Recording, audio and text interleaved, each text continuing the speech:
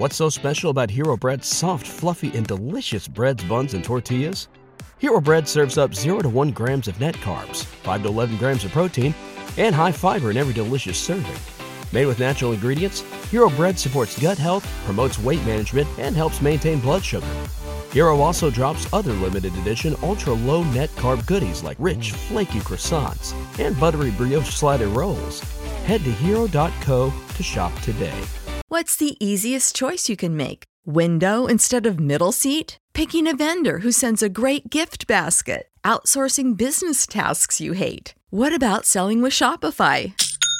Whether you're selling a little or a lot, Shopify helps you do your thing, however you cha-ching. Shopify is the global commerce platform that helps you sell at every stage of your business. From the launch your online shop stage to the first real-life store stage, all the way to the did we just hit a million orders stage. Shopify's there to help you grow. Whether you're selling scented soap or offering outdoor outfits, Shopify helps you sell. Wherever and whatever you're selling, Shopify's got you covered. Sign up for a $1 per month trial period at shopify.com/try. Go to shopify.com/try now to grow your business, no matter what stage you're in. Shopify.com/try. Spending some time reconnecting with nature this summer?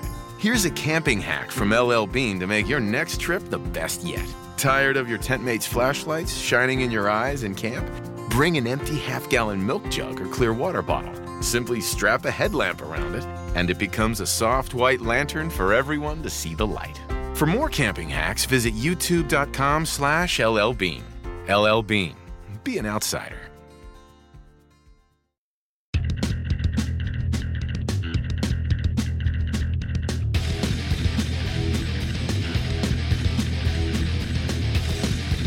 Hey everybody, it's In the Clinch MMA podcast on the Fight Game Media Network. I want to thank you all for listening, and please make sure and subscribe to whatever feed you're listening to us on. I know we've got some new listeners recently, so definitely want to thank you for listening. And if you haven't done so already, if you could leave us a 5-star review, that would really help grow the network. And I hope you like what you're hearing, and please send us feedback. We'll give our Twitter DMs at the end of the show, but we got a big show, big lots of stuff going on in MMA. We got a couple shows we're going to look back on, and big weekend coming up. I guess, Ryan, first off, let's talk about this one show on Amazon. Now, did you watch it?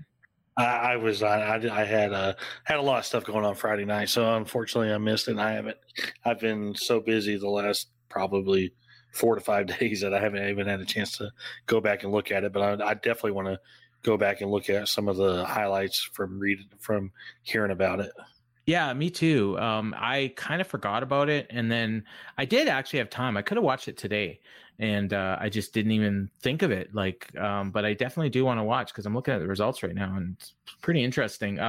Demetrious Johnson retained the flyweight title, or I guess they call it the bantamweight, but it's basically like the flyweight title because they don't do the weight cuts. But over Adriana Moraes in the main event. And also probably of interest to American fans is Sage Northcutt returning and getting a 39-second submission over Ahmed Mushtaba. Now, I did see clips of that on Twitter because it's how'd he look? It was so short. He got, I think he either got rocked or dropped. I can't remember. Like in the first 10 seconds, and then they went right to the ground, and he got the heel hook. So it's kind of just super quick, but I mean, he got hurt early, but did he look physically the same, different? He looked physically the same. Okay. Just ridiculous. So, yeah. Well, and I don't know if they do drug testing over there. So, I don't think so. Yeah. Yeah. Seeing some of those guys who fight over there, I don't think so. Now you had said in the notes that we should talk about Demetrious Johnson's future. So is his contract up with them? I don't know if his contract is up, but he was there's a lot of talk of him retiring. Oh, okay. And I think he might have been on Ariel's show today. I think it was Ariel's show, but I I don't know. I can't say that for sure because I don't remember, but I know he made some comments today, and it was likely on Ariel's show. I don't remember exactly who was on it, but that he's going to be consulting with Habib and GSP about retirement and all that. And he kind of seems this kind of felt like the end of the road for him in one, so to speak. Yeah. It was the trilogy fight with arguably one's second best lighterweight fighter. There's nobody really else in that division, and he avenged the loss. So it just kind of seemed like, there's nothing left for him over there. So, and, he has no desire to fight for the UFC again or fight elsewhere. Okay. That was my next question. Like, if you think, like, would UFC try to make him an offer? Because I would think, like, there'd be a lot of interest in a fight between him and, like, Brandon Moreno. I think they'd be more interested in him than he would be interested in going back. Okay, so, well, that's interesting. Yeah, he wanted out of there for a long time, and he's pretty happy just playing video games on Twitch, right? And like probably training and and he probably got paid a ton of money by one, so he's probably not desperate for the money, and doesn't ever come off like somebody who's fighting for money, more so fighting for like legacy and stuff like that. So I think it would not surprise me if this was his last fight. Interesting.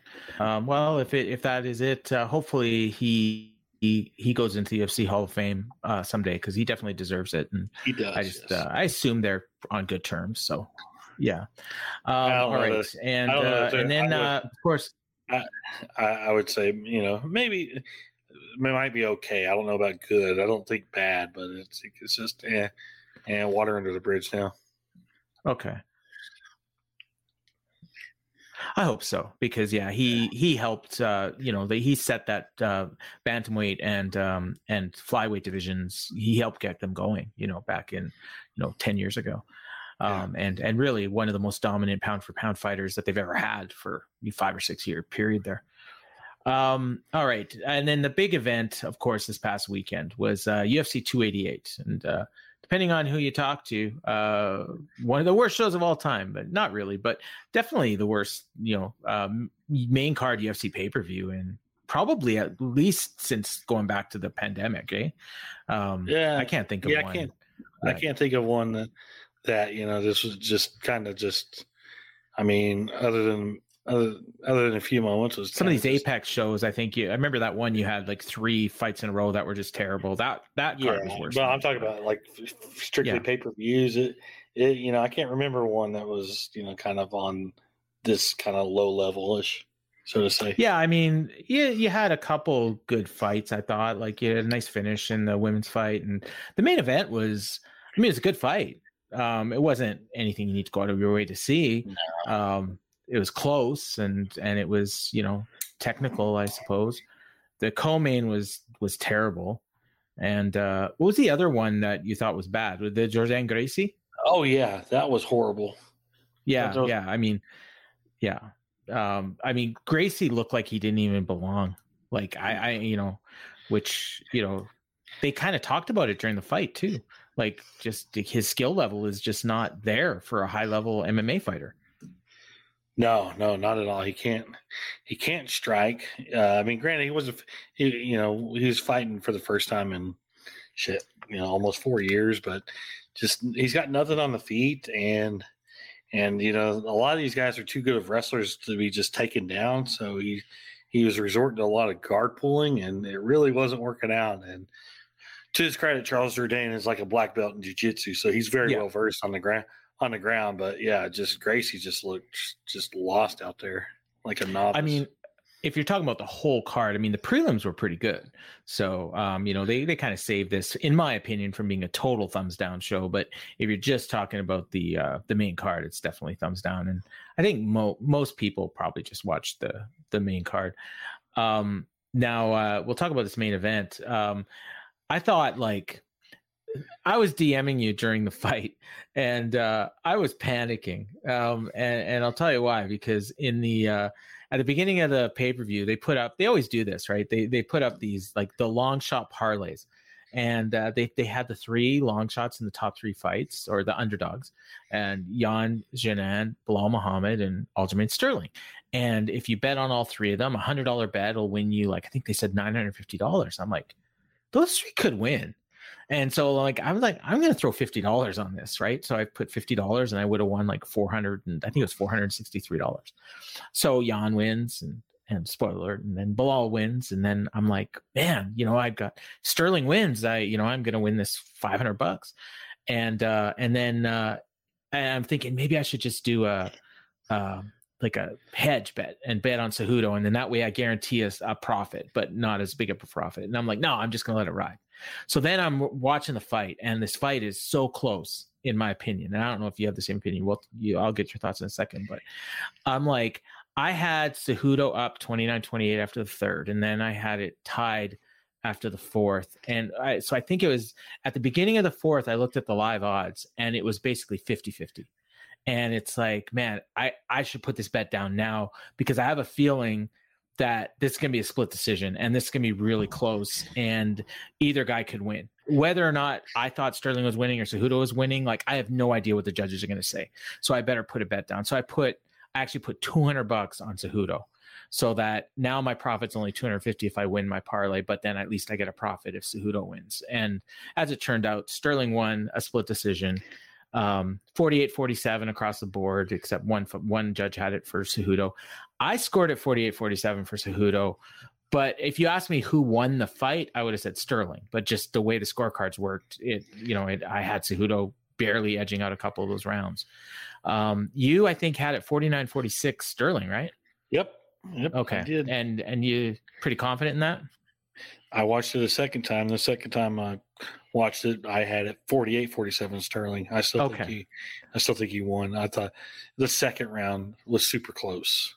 Close. And a lot of people thought the third round was close, but watching it twice and reading my notes, I'm like, this not really that close. I mean, Sterling did more damage and landed more throughout the round, and I think a lot of people wanted to give Cejudo the third because he got the late takedown, but you still got the number one criteria in score, and I think this is where now a lot of the feedback, during the fight, all this, I think, a lot of the hatred or the hate messages you get for scoring fights, a lot of it is due to popularity of fighters, or and there was a lot of Cejudo fans and a lot of people who hate Sterling. So you kind of just got to ignore the noise that people are sending you. I didn't get any hate for my scores. I did. I got a lot, and I could tell it was just, and it was all people who just didn't care for Sterling. I mean, he's got a very, I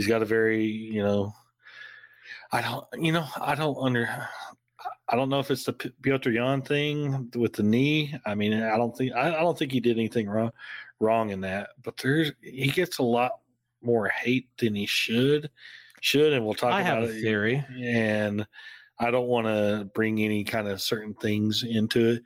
Okay, then I won't tell you my theory, because what is your theory? Well, the UFC fan base is a bunch of racist pricks. Yep. Okay, we can stop there. Yeah. Yeah. I mean, and that's it. And it doesn't apply to. But it doesn't apply to. It doesn't apply to all black fighters, but it seems to apply to him. He's a confident black man. Yeah. And that's it. He's a trash talking, like, he's like a basketball player. Yeah. Like, what's it? Allen Iverson. Like, he totally reminds me of Allen Iverson. And he's confident, and he's not afraid to speak his mind. And the typical UFC fan doesn't like that. And that's it. Like, and Cejudo was, he's not the most popular guy in the world either. Like, these might be two of the most hated guys in the division. Although I think the 3 years off helped Cejudo, because when he was at the height of his popularity, people absolutely hated him. And now Sterling's kind of taken over that mantle of most hated. I mean, he's not maybe most hated in the UFC. Like, it's hard to say. It used to be Jones, but people seem to like him now. But yeah, and now it's like, we'll talk about this in our question of the week, but like, I think that there's the people that already hate him, they had more reason to hate him after this. And if you liked him, then you had more reason to like him after this. So I don't know. It was interesting. Yeah. And but again, back to it. I thought Sterling very clearly won round one. Round two was either way. I scored it for Sterling because he was doing more damage when he was landing, and the number one criteria is damage with dominance and duration, 2 and 3 on that. So in the third, Sterling landed way more. He did more with his grappling, and he was doing more damage throughout the fight. Let's just put it that way. And I thought that was a difference. If you actually paid attention to the strikes, he was landing harder strikes than Cejudo. Cejudo very clearly won the fifth, and I don't know what Derek Cleary was watching, and he turns out his scorecard was the difference because he gave Sterling the fifth round, and I don't see how that's possible. But so if he scored the fifth for Cejudo's a champ. Yep. Yeah. Very close. It was a very close fight, and I think if you judge it overall, I think Sterling won overall. Yes. Overall, if you were to judge, do the whole pride rules thing, but with this 10-pound must, I mean, everything was super close. But yeah, I think the right guy won, and I wouldn't mind seeing these two fight again, to be honest. No, can you go back to what you said about the second? Now, because you were talking about one guy hitting harder and doing more damage, was that Cejudo? No, that's Sterling. See, and I had the exact opposite thought. Believe it or not, because I even in my little notes that I took, I had Cejudo's strikes look like they had more impact. So I don't know. It was super close. Cejudo landed a lot of leg kicks in that, whereas Sterling was landing more punches and really the more damage, the most damaging blows in that round was the body kicks, and you could really hear the body kicks whenever Sterling was landing far more than Cejudo was landing anything. The other thing that I think hurt Sterling, at least certainly for the fans, and I don't know about the judges, but there was a couple times when he was on his back and kind of scooting away and just looked like he was kind of afraid to be on the ground, or you know what I mean? And it was just it was a bad look. And the announcers even talked about that. So I think you see that and you kind of think he's in more trouble than he actually is. Yeah, there was also times where he was in control on the ground and Cejudo was grabbing the fence. So So and he didn't even get warned. Nope. Herb Dean, he's lost it. He has his good days and bad days. And more bad than good these days. Yeah. Yep. Yeah. So that was that. I mean, like I said, it wasn't a classic fight or anything, but it was definitely a championship level fight. And Cejudo after the fight, he took off his gloves, kind of looked like he might be thinking about retiring, but I think his mindset is if he's not fighting for a title, he doesn't really want to be fighting. He came out today saying that he wants to continue. Oh, good. He said on social media, and he wants to fight Merab Dvalishvili next. And that's a good fight. And he wants that fight on the same card as Sterling against Sean O'Malley, which August 19th, right? That's what UFC wants. Yeah, that's the date they kept talking about because it was the date he won the Olympic medal, and there's a UFC pay-per-view on that date. Yeah, that's we'll get into but August 19th. That's what the UFC wants as far as Sterling and O'Malley. Sterling was saying after the fight September. I don't. Yeah, but we'll kind of see about that one. So. And that was the other thing from the post fight was Sterling and Sugar Shane had a dust up. Sean, they got into it in the cage, and I don't know. I don't want to speculate, but O'Malley looked like he may have been on something. I don't know. He smokes weed and he drinks. Yeah. He was he was in another world. Did you see Merab in the? Yeah. He took Sean O'Malley's jacket and put it on and climbed on top of the cage, and that was a troll. Whole record. Merab's hilarious. Like, yeah, but like, yeah, O'Malley was pissed, and I mean, this was almost like Khabib and Conor. Like, these guys do not like each other. Yeah, Dana said it was a mistake to bring him in, and people were calling it, and even Sterling WWE, said this. Oh, I guess we're doing WWE now, and I go like, you guys aren't doing WWE. You're trying to be Conor. Exactly. It was Conor Khabib. But I mean, there'll be a lot. I mean, I know watching that, like, I'm like, okay, this is going to sell some pay-per-views. Yeah. Like, and so good for them. They're both. Sterling he's coming into it as a character. I hate using that word when you're talking about fighters, but his personality, he's ticking the right boxes, and I got to say, like, the way he won, it just plays into the story. And I don't. Do you want to do the thing now, or do you want to wait till after the recap? No, do the question of the week before we go into anything. Okay. Else. So your question, since it ties into them. Yeah. So your question of the week is, where does Aljamain Sterling rank among the all-time bantamweights? Now, when you talk about all-time, are you talking just UFC, or are you including WEC and other promotions? Well, yeah. I mean, WEC is an extension of UFC. So, but even you can even talk about like Pride and Bellator. Pride didn't have anything below 155. So or Dream. Yeah. Because the one guy that I would consider, I wouldn't necessarily put him at the top, but Bibiano Fernandez. Yeah, I would say that, but I think his career's hurt by the fact that he didn't fight in Bellator or UFC. He almost made it to UFC, but I mean, was he really facing the highest level of competition? No. I see. My thing is, I don't even have Sterling at the top of the current bantamweights. I think Merab's better than him, but but I mean, you got to base it on what you've seen, and realistically, I have Cruz and Dillashaw both ahead of Sterling for sure. Yeah, I would not argue Cruz. I mean, the one thing that hurts Cruz was all those years of the injuries and the inactivity. But when he was fighting, he was one of the best pound for pound fighters in the world. But let me throw some numbers at you real quick. Aljamain Sterling, 14 UFC wins, most all time at bantamweight. Okay. Let's see. He's got 6 finishes, which is tied for 5th bantamweight. 9 straight wins, most longest win streak in UFC bantamweight history. Okay. 4 title fight wins. I mean, that's tied with Henan Brown, Dominic Cruz, and second, TJ Dillashaw. Yeah, TJ Dillashaw had 5. Yeah. 5. Most control time. Most total fight time. Okay. Stuff like that. Can I give you the counter to that? Yeah. Peter Yan, he got lucky by having Yan get DQ'd. Then he won a split decision that a lot of people think he lost.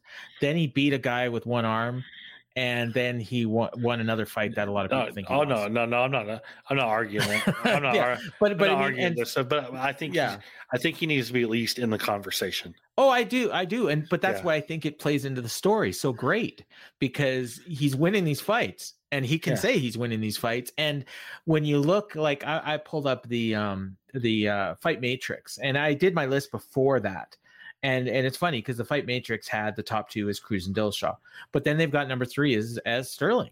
Yeah, and just ahead of Henan Barao, which I think a lot of people forget about, but he was pretty dominant there for a while. And then the one guy from until he got USADa'd. Exactly. And then the one guy from WEC that everyone forgets about is Miguel Torres. Yeah. Oh, yeah. Miguel Torres, great, and he was one of my early favorite fighters. But I think the fact that his UFC career just never panned out hurt. Right. And then Faber, I think, is another one that a lot of people would mention. Yeah, because he had a lot more. It's crazy that Faber, he spent all this time as featherweight champion, and he arguably had more success at 135 than he did at 145, though he never became a champion. And even like a guy who we wouldn't even put in this conversation, but I honestly think he might have been better than Sterling at his peak at bantamweight, was Jose Aldo. But it just, like, he was so good at bantamweight there for a little while, but he just was getting is the matchmaking. I think he only had 5 fights at bantamweight, so yeah, he looked so good there for a couple of those fights. He lost 2 of them. So I know, but or 3 of them. 3 of them. I think it was 3-3. And Marlon Moraes is another one that you can talk about from PFL or World Series, but then when he got to UFC, it kind of fell apart. And I think Peter Yan is hurt by just the losses to Sterling, even though if the split decision had gone his way and if he hadn't been DQ'd, all of a sudden we're talking about him as like top 3 of all time. Yeah, exactly. But it's an interesting thing. And I think when all is said and done, 2 more wins, you might be putting Aljamain Sterling at the top of this list. Yeah. And don't know that he has 2 more bantamweight fights in him though. Well, maybe a rematch with Cejudo, right? And then I mean, obviously we're doing the O'Malley fight next, and I think I do believe Sterling when he says that O'Malley fight wins that and then he's moving up. I do think he's sincere in that because when you look at him in Cejudo standing in there, like Sterling was massive. Like, how does that guy make 135 kind of deal? And he made 134. So I loved when they asked Cejudo, would you consider going to 125? And he kind of looks at me, laughs. He's like, I'm short, but I'm beef. He said, look at me. I'm jacked. I can't remember exactly the word he used, but I laughed. I mean, he's 30. He's 36. He had that history of having trouble making 125, and then he got consistent to where he was making it, and then he made the move to 135. And I always thought along once he made that move to 135, his days at 125 are done, and especially as you get older, and it's harder to do. NFL Sunday Ticket is now on YouTube and YouTube TV, which means that it just got easier to be an NFL fan, even if you live far away. Like maybe you like the Bears, but you're hibernating in Panthers territory. But with NFL Sunday Ticket, your out-of-market team is never more than a short distance away. Specifically, the distance from you to your remote control. NFL Sunday Ticket, now on YouTube and YouTube TV. Go to youtube.com/presale to get $50 off. Terms and embargoes apply. Offer ends 9/19. No refund. Subscription auto renews. What's up? It's Kaylee Cuoco. When it comes to travel, we all have a happy place. I just went to my happy place. I just went to Maui, and it was truly amazing. Priceline has always been about getting you to your happy place for a happy price with deals you really can't find anywhere else. Like up to 60% off select hotels in Costa Rica or 5-star hotels for 2-star prices in Cabo. Go to your happy place for a happy price. Go to your happy price, Priceline. So the co-main was not a very good fight. Bilal Muhammad and Gilbert Burns. We disagreed on this. I thought it was a lot closer than you did. Although I thought Bilal Muhammad won all 5 rounds. No question there. I shouldn't say I didn't consider giving Burns any other rounds. Well, I didn't, but there were times during the rounds where I thought I was going to be giving it to Burns, and then Muhammad kind of pulled it out at the end on a couple of the rounds. So I thought 3 of the 5 rounds were fairly close. You clearly disagreed. You thought it was pretty much no question, easy 50-45, and it wasn't close. Right? Yeah. Yeah, I mean, I thought it was easy 50-45, not close. I mean, this was 5 rounds because of it being a title eliminator, basically. Yeah. And fight did not need 5 rounds. It was, I mean, you could tell both these guys were it was short notice. And both of them were hurt coming into the fight. It just the whole thing. I get rushed in this fight because you needed a new co-main event. You needed something, but neither one of these guys were really prepared to fight. I mean, so this reminded me of one of the fights that Masvidal did on short notice. I remember, but you putting Masvidal in the Burns role. It was the Usman fight, the first Usman. Yeah. Where both guys just neither one of them were probably wanting to even fight, but they needed a main event, so they fought, and Masvidal held in there, but he had no business being in there, and that's what it felt like for Burns. He was fighting with one arm for the last 4 rounds. Yeah, I mean. I mean, yeah, and Muhammad, he had an ankle injury that, and all that. Well, he was still kicking with that ankle, and he, you know what, you got to give him credit. He never got tired, even with the short nose. So that guy's cardio is. Furness didn't look tired either. He just looked like defeated. He was slow. He was. After the first round, he was slow. He did look like a guy who had fought a month ago. Yeah. Oh, I'll grant you that. But I mean, he didn't look any like if you put the fifth round or the second round, like you can tell the difference. Like he just like after he got hurt, like he was just out there and he was, just gonna gut it through. This is like it's like a basketball team that's down like 35 points, but they're gonna play to the end. And like. So I do hope Gilbert Burns learned something from this because Dana's always talking about he gets done fighting and then a day later he's trying to get a fight in 2 weeks and it's like, dude, look what it did to you. I mean, you didn't even take all that much damage in the Masvidal fight, but all that training like these, he was clearly overtrained and that shoulder injury, I think that was pre-existing. It was very clear, it was kind of pre-existing the way it just kind of happened so quickly and on such a innocent kind of move and all that. So this was a boring fight. We'll put it that way. It was just, I mean, I will say that I wasn't expecting much from this fight. So it kind of lived down to my expectations. Like I was expecting a fight like this, to be honest with you. Yeah. A lot of people were expecting much more of it. And I feel like it was kind of, some of those people kind of just overplayed it. Yeah, it could be. And then I thought the best fight on the main card was the Jan and Andrade, but they didn't get fight of the night. But this was just like 2 minutes and 20 seconds of I said in our Discord that Jessica Andrade just went out there and it was like, okay, I'm either going to knock you out or you're going to knock me out, but this ain't lasting long. She was just throwing with wild abandon, and like kind of like a John Lineker or something, and then she got nailed and Jan, got the biggest win of her career and probably got a title shot. And it was just like I was not expecting this. Like I figured there was a good chance that one of them was going to get knocked out, but I wasn't expecting, like, you don't usually see this from two like high level fighters, that one of them is just going to decide, okay, let's just do this. Well, here's the thing about it. I think Andrade fought like that because Jan had not shown any kind of power whatsoever. So fair. I feel like it was a surprise. I mean, Jan, every single fight she had won.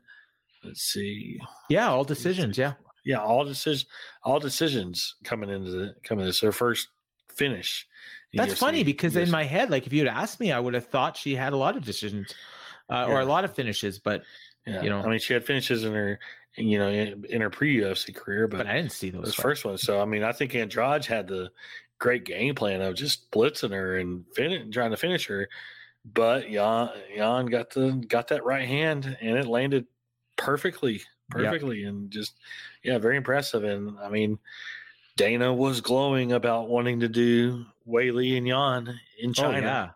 That would be so huge. Yeah. They could probably, like, I don't know how big those buildings are over there, but they can sell a lot of tickets, I think. Get like a thing like we had this weekend in WWE. That was great. And Jan was so happy, and and Andrade, that's kind of brings her down a peg, because usually she wins these fights. And she didn't win this one. I mean, it was her third fight since January, so third fight in less than 4 months. She's been very active and bouncing between weight classes. I think it just kind of caught up to her here. Yeah, it's not easy. And then I guess the other thing we talked about we can go to the 3 stars now. Okay, let's do it then. You want to go? Yeah. Since I'm going to save a couple for you, my first one I'm going to give to Jan Zionin. just for that finish over Jessica Andrade, and the fact it was her first UFC finish, and kind of basically, to me, unexpected, and just a great finish, great knockout. So she's going to get my first one. My second one, I'm going to go to Ikram Aliskerov. Phil Halls was hurting him early. And it only went 210. It only went 210, but that first about a minute 50 was Hall's just kind of hurting him, and then all of a sudden Aliskerov just lands a perfect punch that put Phil Halls just to sleep, and that was a great finish. And my third one, I'm going to give to Parker Porter. First of all, his opponent Braxton Smith, like, talk about somebody who is not even close to being UFC ready.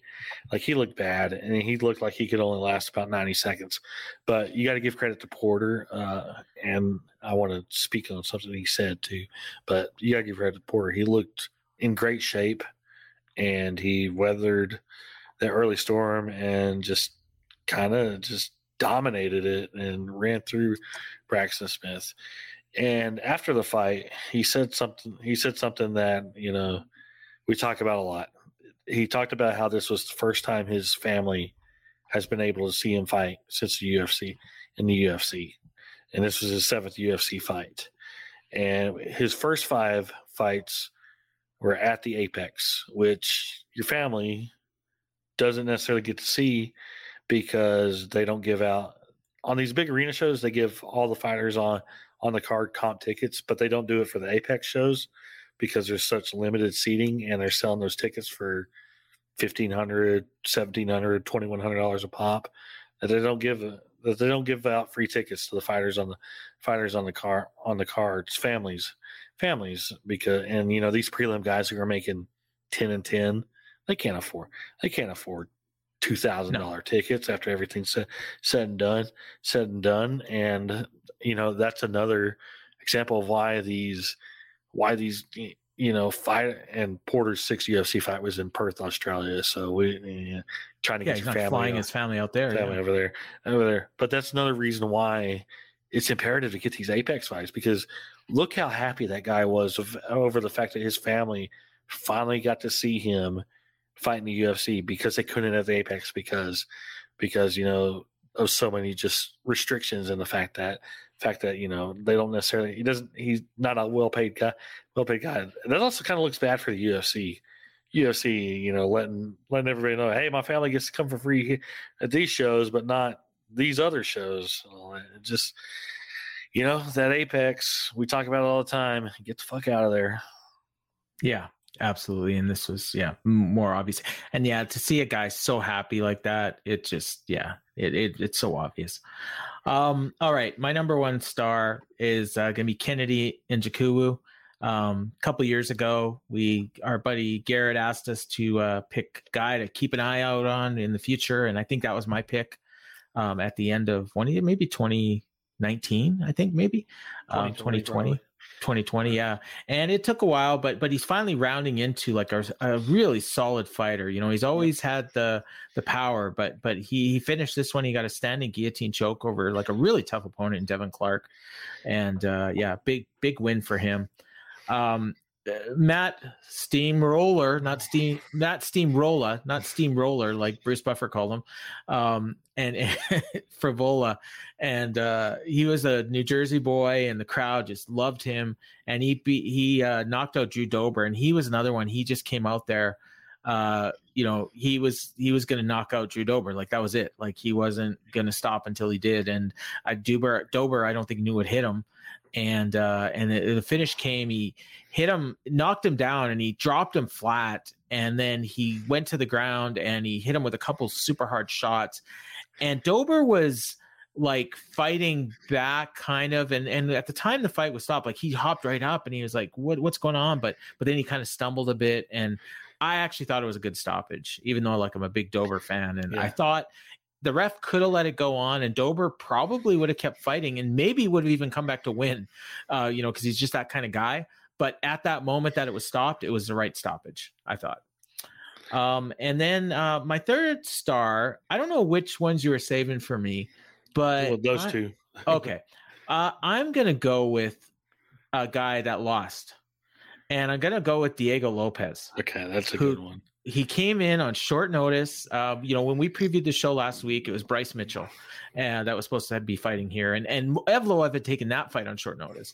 So then he had a choice of guys to fight, and he picked Diego Lopez. And Lopez I think this was on like Tuesday night or Wednesday morning on top of it. Yeah, and he had lost in the Contender Series. So, I mean, he was a guy that had nothing to lose. And he came out here, and he went for it, and he had a couple submissions that looked tight. I mean, I don't think they were as tight as, Joe Rogan's always like, it's tight. Oh, he's out. Like every time, right? And the old Joe Rogan stable. Oh my God, God, that it's in there deep. Oh, he's out. Yeah. But he had a couple of those, but he hung on till the end. And Evloev, he had a tough fight, and he's had a couple of those, where like he's undefeated, but he's looked vulnerable. But I thought just an impressive performance from Lopes, and hopefully he earned himself a job with this, that he took that fight on 5 days notice, and is gonna get another fight against a guy more on his level, hopefully, because he was the biggest underdog on the card. But I thought good performance from him. And I mean, I could have gone with Claudio Ribera. That was the other one I would have picked, but I'll be honest with you, like I don't even really remember it, other than I won money on it. That's all. I was happy, and I'm not going to give a guy a star for that. Yeah. So go through the rest of the results. Okay, before I go through the rest of this, I wanted to bring something up on the Matt Frevola front. Yeah. Okay, so back in July, 10 months ago, when Patty Pimblett beat Jordan Leavitt, and I was talking about the perfect next fight for Patty is Matt Frevola. They went with the Jared Gordon fight, but I thought the Matt Frevola fight was perfect. Here I am 10 months later. I am in no way, shape, or form booking Patty against Matt Frevola for a while. No. And he called for that fight. And Frevola was calling for that fight, and Patty even said he'd run through. He even responded, said he would beat Frevola. But after this one, I'm like, dude, Matt Frevola would destroy Patty Pimblett right now. Probably. I mean, what's his submission defense like? That's what I'm curious about. Yeah, that's curious. But standing, dear God, I mean, standing like I wouldn't even try it. Third straight first round finish from Frevola. Yeah, so I mean, and here I was 10 months ago thinking that was a perfect fight, but I think that shows you how much Patty's kind of stock fell with the Jared Gordon fight, and how much Frevola has come on in the last 10 months. So before you do the results, one more memorable thing from the post-fight promos. Yeah. Did you catch where Bilal Muhammad said that if you give him 3 weeks notice, he could beat John Jones? Yeah. Yeah. That was funny. He's joking around, obviously. I know. And give me 5 days and I can beat any welterweight. Yeah. I think that's how he put it. Yeah. But, yeah. I mean, he did take that Leon Edwards fight like on 2 weeks. 1 or 2 weeks notice, and he was doing fine there until the eye poke. So I think on a full camp like that's a great fight, and we'll probably see it. So, all right, take us through the rest of these results. That started off with a catchweight fight because Joseph Holmes missed weight by 3 pounds, but Claudio Ribeiro finished Joseph Holmes TKO in the second round. Holmes had a good start early in the first, but then Ribeiro took over and was rocking him and nearly finished Holmes at the end of the first. And then the second, Ribeiro was kind of started slow, but then came on and finished Holmes punches. Very impressive finish. Then we had Ikram Al-Askarov knocking Phil Halls into the netherworld. In the 2 minutes. I saw your comment, what a knockout, and before I saw the fight, and then so I was waiting for it, and still when it happened, I literally screamed, "Holy shit!" It was. It was just an absolutely clean 1-punch knockout, and she probably and he did the like Ali pose over him. Yeah, and I think when people are looking back at knockouts of the year, it's not the most flashy one, but it should be mentioned. Yeah. And then closing out the early prelims was Parker Porter, first round finish over Braxton Smith. Then we had a women's strawweight fight. Verna Jandiroba scoring the upset over Marina Rodriguez, 29-28 twice, and then 30-27.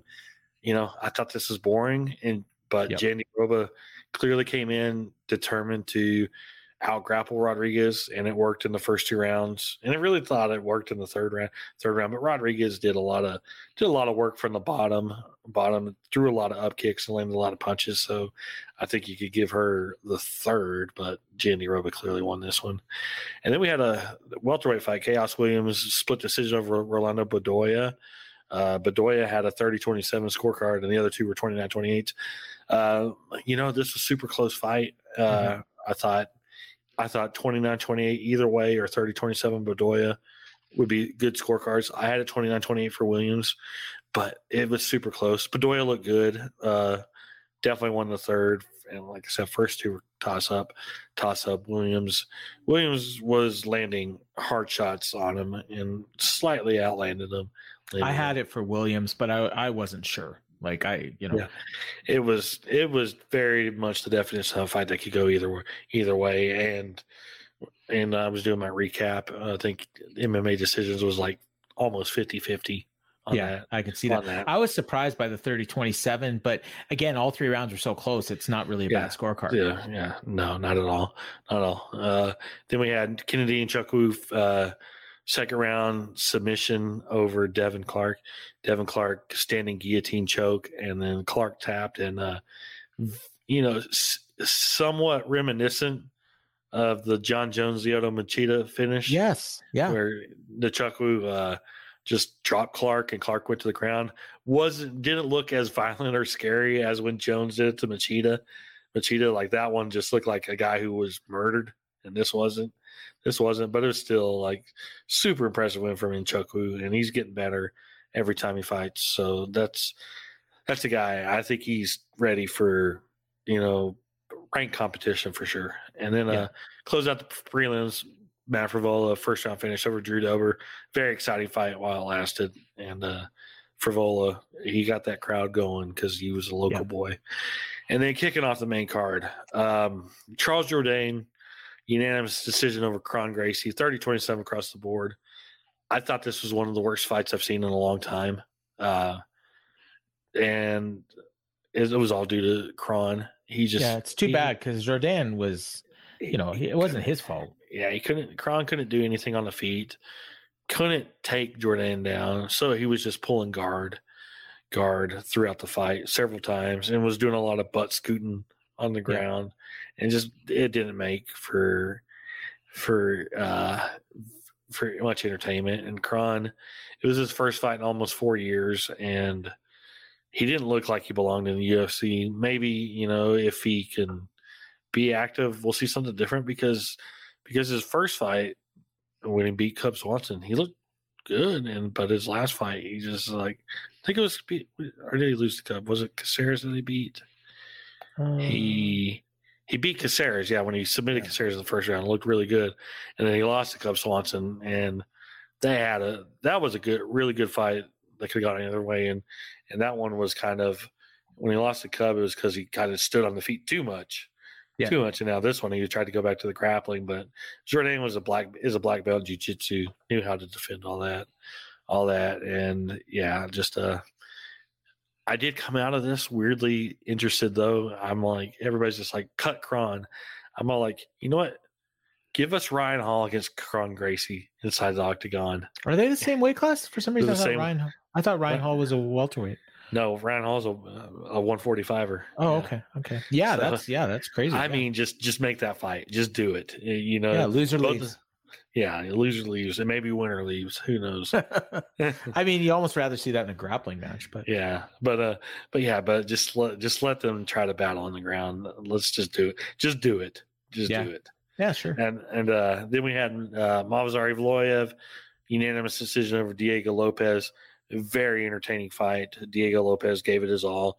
Evloev looked good considering the short notice, and against a guy he wasn't really prepared for, and a lot of fun grappling exchanges. So that was definitely probably the best fight on the card, either that one or the Dober fight. And then we had Bilal Muhammad over Gilbert Burns, and then Sterling over Cejudo in the main event. And Jan and Andrade. Oh, Jan and Andrade. Sorry, I missed that. No, that's good. The bonuses went to Jan Janan and Matt Favola for the finishes, and fight of the night, as you said, was Evloev and Lopez. We had 17,559 at the Prudential Center and a huge almost $2 million gate. I mean, it's funny because and UFC also got paid a site fee from New Jersey for the show, and that's going to be happening a lot more, I think. So you look at this and $5.2 million, and I know the big talk among a lot of the fans of this network is the big AEW show, that did incredible numbers for the one they have coming up in the UK, but they did over 3 times as many tickets and a $7.7 million gate or something like that. But I mean, that shows how high these ticket prices are. Like, it's just insane. Like, UFC and this is for Aljamain Sterling and Henry Cejudo. They just can't do no wrong right now. That's almost $300 ticket. Like, wow. And I think if they went back next month, they'd sell it again. Like, even with this bad card that they did, they're just so hot right now. I mean, we can just point at Vancouver. Yeah. Sold out instantly, right? Sold out instantly with a main event of Pena and Nunez. Yeah. Nunez when the tickets went on sale. And now it's even, we'll get into that here in a bit. But yeah, Pena and Nunez, which aren't exactly draws. Like, I don't think this show did much on pay-per-view. Probably it's not like bottom level, but I'd be shocked if it did 200,000. I mean, even this upcoming weekend show in Charlotte for a show that's starting at noon local time. Yeah. Now, I mean, it's sold out too, pretty much. Wow. I think that's a big arena. I think there's only a couple hundred seats left, and that one can seat 20,000. I think that's not a bad card though, and we'll talk about it later. But it's actually a pretty solid card. Like, other than the main event, it might almost be better than this main event's very intriguing in my opinion. Well, it is, but it's not like it's not Sterling and Cejudo. Yeah. So another good week for the UFC. And then next up, we will a quick preview here for Bellator. They got a show coming up this weekend from Paris. And it's front. Paris. Fabian Edwards against Jagar Mousasi. I guess the one we could pronounce, Mansour Benoit, and Thibaut Gauti are fighting on the card as well. But Jagar Mousasi and Fabian Edwards, Leon's brother, in the main event, middleweight fight. I guess probably basically a title eliminator. It is. Officially. And then the other big one on the card for American fans would probably be Douglas Lima fighting against Costello Van Stevens. The Brent Primus and Mansour, however you say his name is. That's part of the Bellator Lightweight Grand Prix. Right. Yep. And Primus, former Fluke champion, I believe, right? That's the guy that beat Chandler. Yeah, Chandler, when Chandler had the drop foot. Yeah. Couple interesting names on the prelims. Denise Kielholtz, the former kickboxing world champion.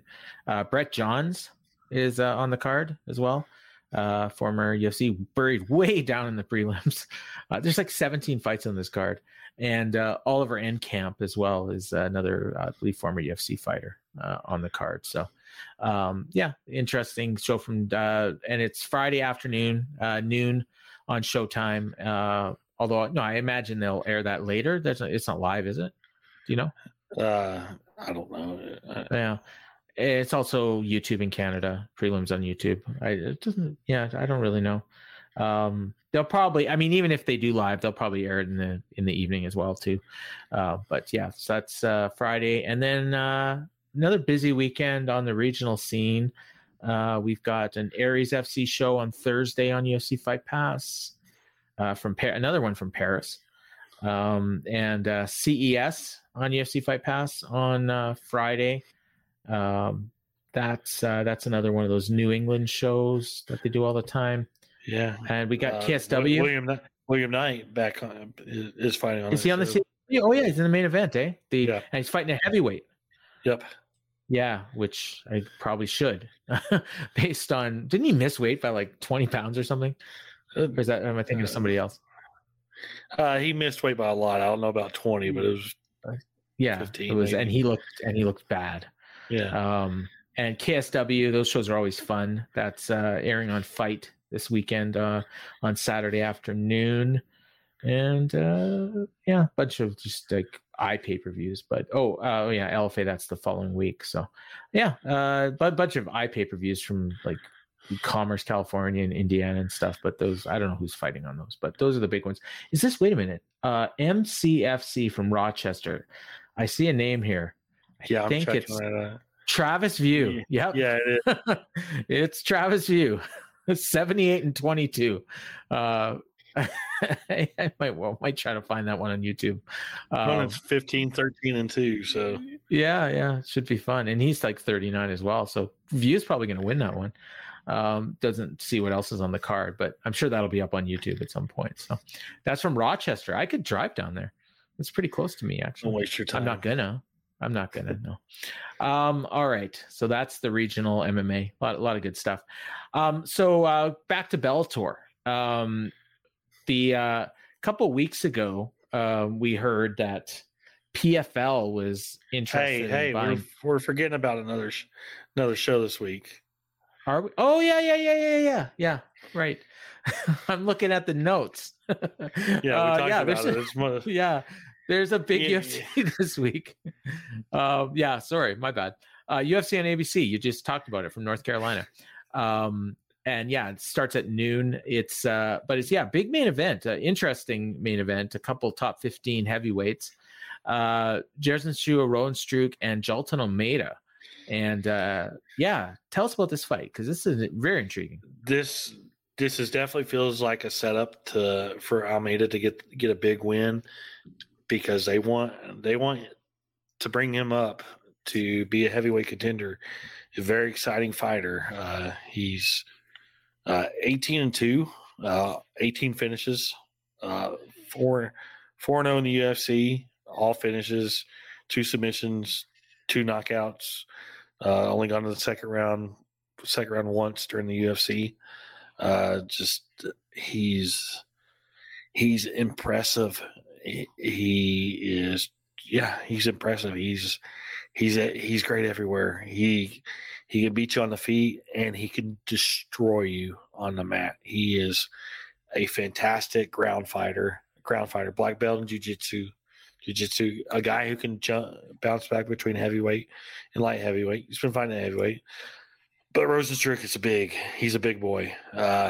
Almost all of 265, knockout power, but his weakness is the grappling. And so it's going to be very interesting if Almeida can avoid getting hit.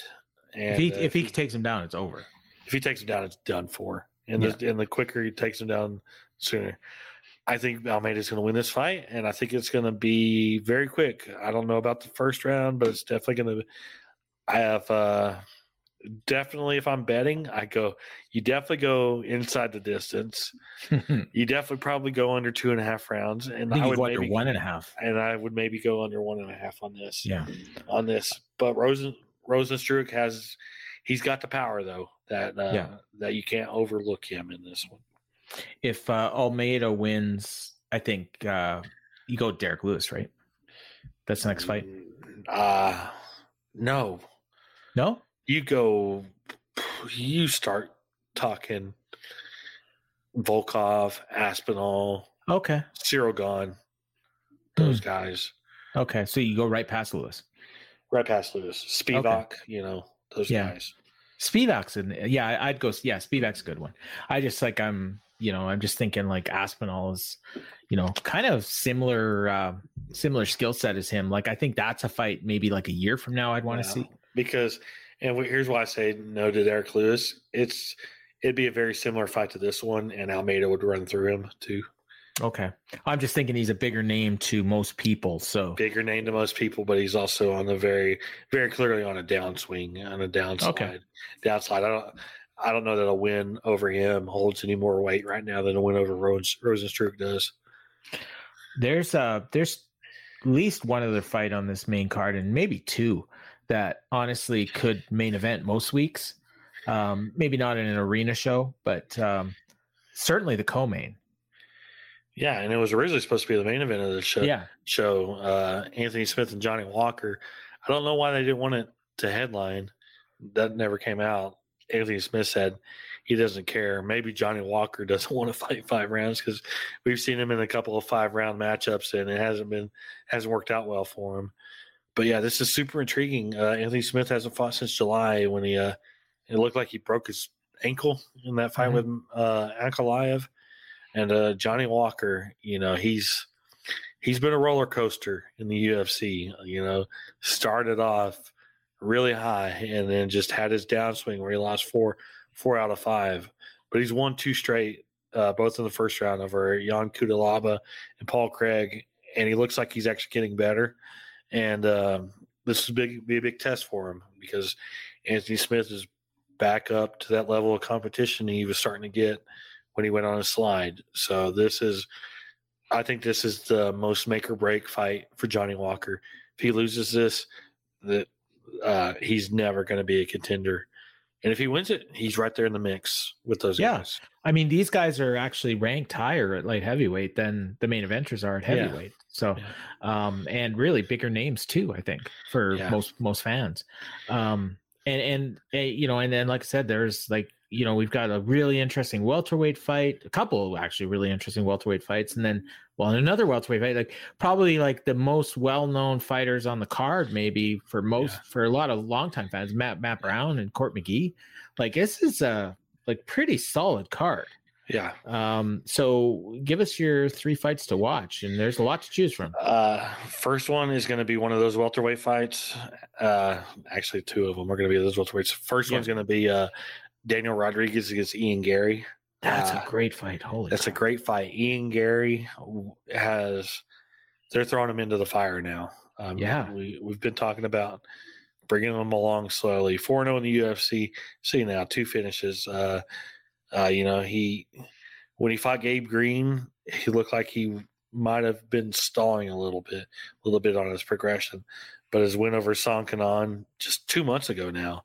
2 months ago now, he was very improving, showed lots of improvement in that. Was back on his winning ways, finishing ways. But Daniel Rodriguez, I mean, that guy, he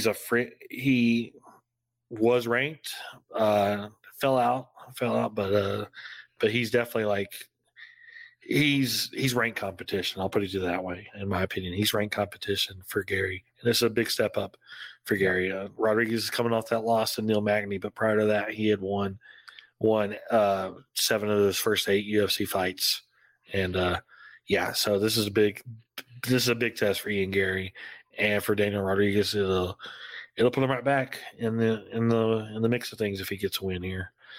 Second fight to watch, another welterweight fight. Matt Brown and Court McGee. There's no stakes in this fight, honestly. It's just 2 veterans, 2 old time. This is a perfect kind of fight for both these guys. 2 old timers against each other, haven't fought before. Neither one of them are on the surge towards the title. It could be the last fight for either guy. But it's kind of just perfect booking, and they both they'll give you an entertaining fight. So that's the big thing. And my third one is actually a light heavyweight fight. Carlos Ulberg against Ihor Potera. Ulberg is a teammate of Robert Whitaker. Has won three in a row. Last 2 by first round knockout.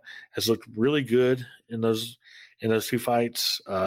Just getting better.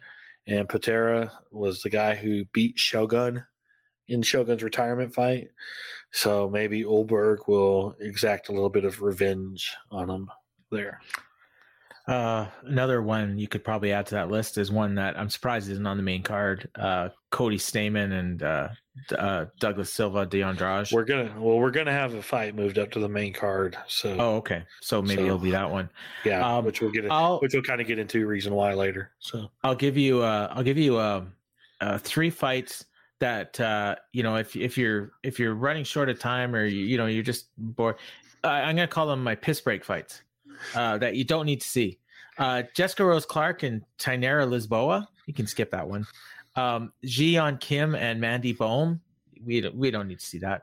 And the headliner of the piss breaks, Carl Williams and Chase Sherman. Just find something else to do because Chase Sherman's getting knocked out.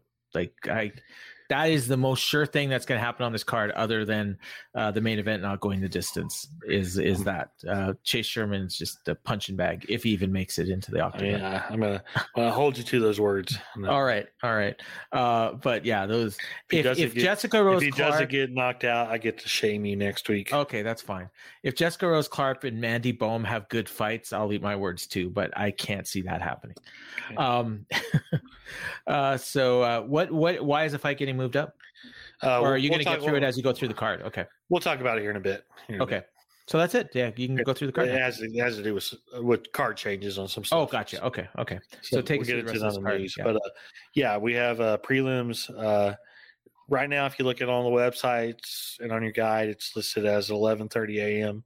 start time. It's going to be moved back to noon start time, 11 in the Central Time. Moved up to noon. Okay.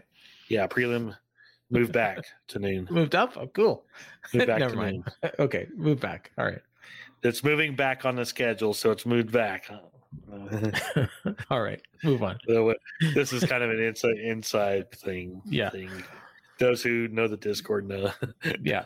It was a whole lengthy debate about what the phrase "moved up, moved back" what they actually mean. But for those, but it's changing to 12. It's changing to 30 minutes later start time. Okay. But one of these prelims that I'm going to list will be moved to the main card because they're going to keep the main card at 5 fights. But anyway, kicks off with a women's bantamweight fight. Jessica Rose Clark against the debuting Tainara Lisboa. Then we have a welterweight fight, Brian Battle against Gabe Green. A women's flyweight fight, Ji-yeon Kim against Mandy Baum. And then lightweights, Nathan Levy against Pete Rodriguez. Light heavyweights, Carlos Ulberg against Ihor Potera. Bantamweights, Cody Stamen against Douglas Silva de Andrade. Heavyweights, Carl Williams against Chase Sherman. And then the welterweights, Matt Brown against Court McGee. If I had to guess, I would say first choice would be Brown and McGee to get moved up, or Stamen and Silva de Andrade. But the listing I'm looking at already has Brown and McGee moved to the main card. So I don't know if that's true or not. I look at ESPN, they haven't updated anything. They still have 4 fights listed, but main card fights are definitely, this kicks off at 3 Eastern time on ABC. Welterweights, Alex Morono against Tim Means. That's a hell of a fight right there. Two very exciting fighters right there. Then we have Daniel Rodriguez against Ian Gary, Anthony Smith against Johnny Walker, and Jairzinho Rosenstruck against Jalton Almeida. Move that Brown fight to the main card. That's a really solid main card. Yeah. Like, it's not a pay-per-view, but it's a perfect network TV card. Yeah, in my opinion. So, so we'll look forward to that on Saturday afternoon, and it'll be in Charlotte, North Kakalaki, in North Carolina, at the Spectrum Center. So looking forward to that. All right, and the what was the next? Oh yeah, what you got to talk about? So a couple weeks ago, as I said earlier, there was talk that PFL was interested in buying Bellator, or maybe the two companies were going to merge, and that got shot down like super quickly. But the rumors are heating up again that Bellator is for sale, and the leading contender is pretty interesting from all accounts. Yeah, I don't know if Dave has talked about. I haven't heard.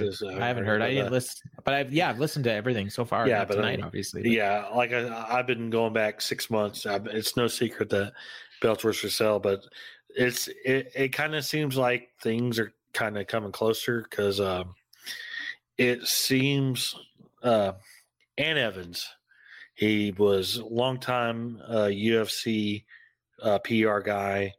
Was a big part of UFC Fight Pass launch and managing that, and a big part of the resurgence of the UFC Hall of Fame, as I say. He's a big part of UFC for a very long time. Left the company, and he's working for Anthem Entertainment now. But he says that he's hearing that Bellator, the announcement of a Bellator sale could come as soon as June. which and Paramount, which owns Bellator, came out recently with their first quarter, I think, results, and they're losing a lot of money, and they're losing a lot of money on streaming. Their streaming is not profitable, unlike Warner Brothers Discovery, which had a $50 million profit in the first quarter. Their streaming app sucks, the Paramount one, but Paramount. Yeah, I mean, I use Paramount because I watch Beavis and Butthead, and it's got new Beavis and Buttheads. So I watch, just whatever the network shows are, like NCIS and stuff. Yeah. So, but anyway, no secret. As far as who's buying, now this is just a lot of inside talk, and I think it's just rumored. I don't know if it's actually going to happen. But if there was some combination of Disney or UFC purchasing Bellator, it would not surprise me one bit. Now, when you say UFC, do you mean UFC itself or Endeavor? I could see it being Zuffa, but I could also see it being Endeavor doing it. But I could also see Disney. There's been some rumors and speculation about trying to turn ESPN into a combat sports destination, and adding Bellator to that service, would be, so just putting them on Plus. Yeah, would be a thing. The problem I see in that is Bellator has a lot of high paid talent and you have to put on a lot of shows, and they are not a money making company, which is why they are for sale. They're not going to make any money. So this is where I could see Endeavor / Zuffa stepping in and buying it and just shutting it down and taking, doing what they did to Strikeforce and WEC, just taking what they want and taking the video library to put it on UFC Fight Pass and just buy Bellator. Could they take it and just start running shows at the Apex? They could do. That's another interesting thing that I've been thinking of. Like you get these UFC events out of the Apex and use the Apex as a home for Bellator fights and make it your minor league. Run them on Fridays, maybe you got people in Vegas that want to pay money to go see a Bellator show, or it doesn't matter. Like you're not, and if they can get money from ESPN for it, and Ant seems to kind of know who's the front runner, and I mean I kind of know Ant a little bit, and his hints kind of lead me towards the same kind of speculation. I don't think. People were talking about him talking about it, thinking, maybe Anthem are the buyers. I don't think they are. And I think if they were, he wouldn't be talking about it. Yeah, that makes sense. And but yeah. They already have a money losing MMA company under their banner. They don't need another one. Yeah. So, it's, like I said, I think that was one of my big predictions for the year 2023 is Bellator is going to be sold, and it could be happening soon. So everybody keep an eye on it.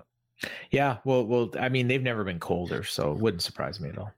Yeah. I mean, there's honestly, every time you think and hear about Bellator, it just feels like a lifeless promotion. Yeah. No, I agree. It's like Strikeforce after the sale. Yeah. It's like it exists, but that. Yeah, it exists. I mean, it's not even, it's to me, it's like a distant number 3, and it might be number 4 now. I think PFL has surpassed it. And maybe one is weird. One is Campbell McLaren will tell you that Combate is ahead of them, but has Combate even run a show this year? I think so. I think they run all the time. I could be wrong, but I haven't heard. I just bought something from them. I haven't heard anything about them all year. Oh, maybe you're right. Actually, I thought I had something from them, but it was Bellator. Yeah. Just looking at my emails. Yeah, no, you're right. No, you're right. You're right. I think you're right. Asked about one a lot of times, and I still think that's a money laundering front. Oh, for sure, and obviously PFL is as well. Okay. I was going to say we're going to hit the news, and I thought you'd forgotten something, but you didn't. So we will get to it. Okay. All right, but our news rundown: UFC 289. Yeah, the Vancouver show. Juliana Pena's out of the trilogy bout against Amanda Nunes. I think a rib injury. Yeah, I think she broke some ribs while training. I'm glad I didn't speculate what I thought it was. So what? I thought maybe she was pregnant again. Oh no, ribs injury. I think she's single now. I think the guy. Oh, is she? Okay. She had the baby with. I thought they were married or engaged, but I think they split up. But okay. But yeah, so that'd be surprising. But Nunez will now be defending against Irene Aldana. Worthy replacement. And Aldana was supposed to fight Raquel Pennington on the May 20th card, which is, the next show after this upcoming show. And Raquel Pennington's now going to be the backup for the title fight. And the new main event for the May 20th show is a fight that was supposed to happen this coming weekend. They moved Mackenzie Dern and Angela Hill back a week to headline the May 20th card. Is that first main event for both of them? For Hill, yes, not for Dern. Oh, okay. Dern's been, I think, in 2 main events now. Oh, really? Okay. She's been at least 1. Yeah. One. I knew Hill wasn't, but I wasn't sure about Dern. So. It'll be Dern's, 3rd main event. She fought Marina Rodriguez and Jan Zion in main event fights. So we have a UFC 292 location, and I think I know this. Okay. I think it's Boston, right? Yeah. Yeah. It is Boston. They said it on the card, I think. Yeah. John Anik said it. I've been saying for a while that the UFC is going to be in Boston in August. I didn't know if it was the 19th or the 26th. 26. I knew it was one of those 2 dates, but I didn't know if it was going to be the pay-per-view or a fight night. But yep, it's the pay-per-view in August. Dana's been wanting to go back there for a long time, so it'll probably be a big card. Yeah. Maybe no, we won't see Patty on that one, right? Patty said he's not fighting again until next year. So okay, because they're trying to redo Conor. Yeah, I mean they want to do Sterling and Sugar Sean. All right, as a main event. As a main event, and if they can't do that, maybe it's Jamal Hill and Yuri. Who knows? Yeah, that's got to be. They do have that. They do have that late July show in Salt Lake City. That's going to need a main event too. They got UFC's running a lot of cards and running a lot of pay-per-views this year. They're running 2 more pay-per-views. Like 14, right?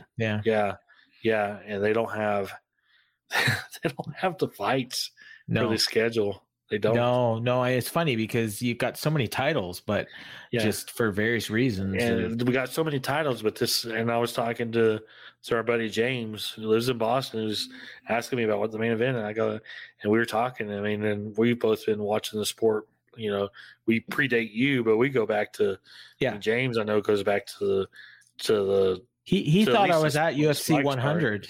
Yeah, he goes back to at least the Spike start, maybe sooner, and I go back. Almost to day one, but we were talking about this isn't 2006, 2007 anymore, where your champions were fighting 3 to 4 times a year.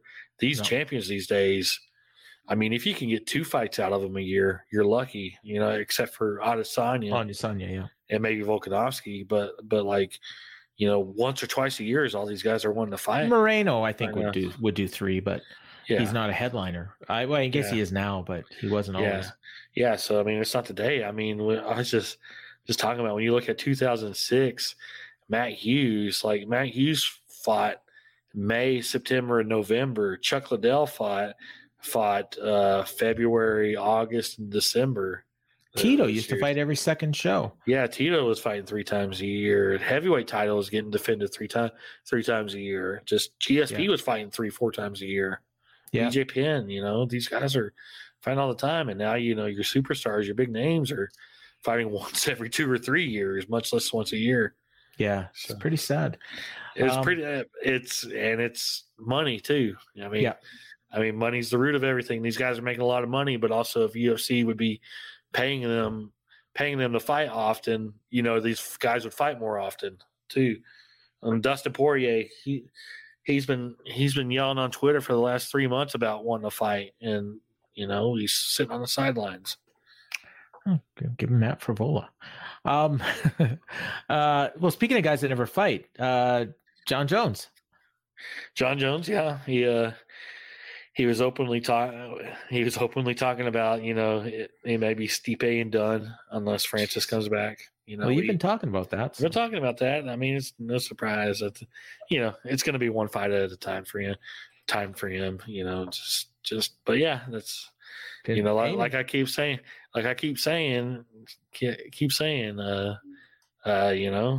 if he fights Stipe and is done, don't be surprised. And now he's publicly talking about it. It's not a money thing because he's got a good deal and he's going to get paid every time he fights. It's just a matter of he's getting paid so much that maybe he doesn't want to commit, doesn't want to actually fight all 8 fights that he signed for. Yeah.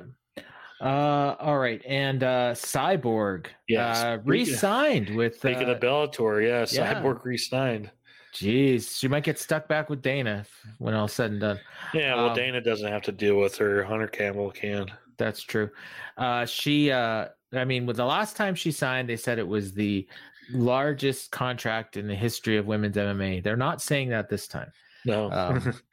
There's a couple interesting fights on the horizon for her with Kat Zingano and Sarah McMahon. Yeah. Which still avoiding the fight that everybody wants to see, her, Kayla Harrison, and Kayla's very outspoken, and so was PFL. Basically said, we made you an offer for a lot of money, and you chose to go back to Bellator. So it makes me wonder though if let's say they do get bought by either ESPN or UFC, it probably makes interpromotional fights a little bit easier. Because like if it's ESPN, let's say that buys it, they could probably make it worth UFC's while to have a fight, between a Bellator champion and a UFC champion if they think it's gonna make some money. Yeah, that just fold everything under the UFC banner because as we know, the UFC is what draws, not MMA. No, but you could probably get some mileage out of, let's say, if it's like the Bellator, if it's Patricio Pitbull coming in as the Bellator featherweight champion, and he's going to do a unification match against Volkanovski, like that. That's a more marquee fight than just having Patricio Pitbull challenge for the title. You know what I mean? Yeah, exactly. Yeah. And Paul Craig, is this what I think it is? Well, no, you talked about the wrestling. He's moving down to middleweight. He is. Okay. He wants to fight Sean Strickland. So. Oh, well, hey, I'm in for that. That can be on the next London show. Yeah. Why not? Book it. Well, Sean Strickland's fighting July 1st, but. Oh, okay. So probably gonna have to wait a bit. Yeah. But he's it's fun like that. He's pretty jacked at 205. I don't know how he's gonna cut to 185, but I guess he thinks he can. Yeah. Yeah. All right. Oh shit! I just that was it, right? I just accidentally. Your fight announcements. Yeah, sorry, I accidentally deleted the thing.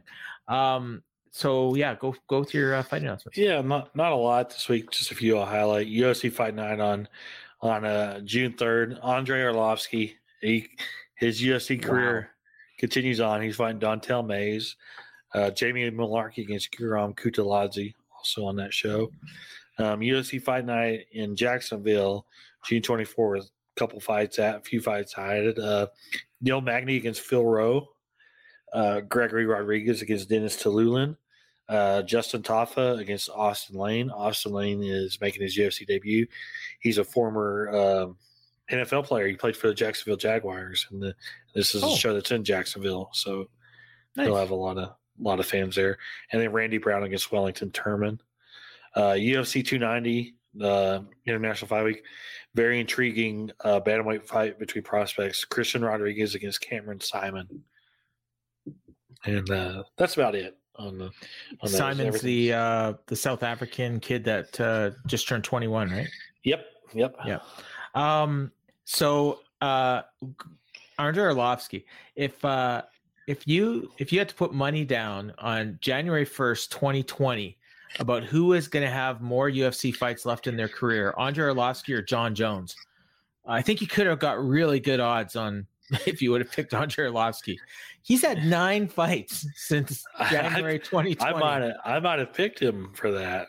Yeah. Well, I mean, would you think he'd still be around 9 fights in? And not only that his record would be 6-3 or 6-2 actually. The 9th fight coming up. Like, that's crazy. John, he has more wins in the last 3 years than John Jones has in the last 6 years. Yeah. That's insane. More power to him. Yeah, no, that's great. I hope he's still fighting when he's 50. I bet you that's a goal. I'll be honest with you. And he's not that far away. What is he now? 45, 44. It's going to be tough. But it's not like he looks bad. Every time he fights, I say he looks better than he did when he was champion. The last fight, he kind of looked bad. But, that was Marcos Rogerio de Lima. He's pretty tough. So that's going to do it for this show. It was a fun show. It was a busy show. And I want to thank you all for listening. And Ryan, where can the good people find your stuff? You can always find me on Twitter at Ryan J. Frederick. Not as active lately for various reasons. Kind of just taking. You lost your blue check mark. No, I'm just kind of taking a social media break, except on fight nights. But yeah, I post every once in a while there. But also, you can find me more on the Figure 4 on F4W board lately, dropping some tidbits on some stuff that but also Front Wrestling Observer newsletter and Figure 4 Online for all your UFC coverage. Tell me I got to get back on the board if I want to hear your stuff. It's a lot of just TV speculation. We talk about it in the Discord. Yeah, I know. Ain't nothing you and me haven't talked about. You want to get on the Discord too. And if you're not already on there, just send GG at fightgamemedia.com a email and just let them know you want in on the Discord. Or you can send me a message. Oh, you can get them in too? Okay. Twitter, yeah. I have admin power, so I can get people in. Yeah, I don't, unfortunately. They know better than to make me an admin. There's only four of us, so it doesn't matter. I'm terrible. And you can find me on Twitter as well. And some weeks I'm more active than others. And this past week I watched almost the whole show live, the UFC. So I'm on there and giving my ice cold wrestling takes. And as well, this week we're going to have a special live edition of the Dynamite Show, which is normally only on the Patreon, but we're going to be doing it on YouTube. So Wednesday, about 20 minutes after Dynamite ends, me and Jeff Hawkins will be doing a live show. And if you haven't already, check out the interview I did with Chris Samsa on my Grandpa Dez YouTube show. That was a lot of fun. We talked about music, baseball, and even a little wrestling. So for Ryan, I'm Paul. Ryan, take us home like you always do. All right. I hope everybody enjoyed the show. Have a great week and enjoy the fights this weekend. Later. What's so special about Hero Bread's soft, fluffy, and delicious breads, buns, and tortillas? These ultra-low net-carb baked goods contain zero sugar, fewer calories, and more protein than the leading brands, and are high in fiber to support gut health. Shop now at Hero.co.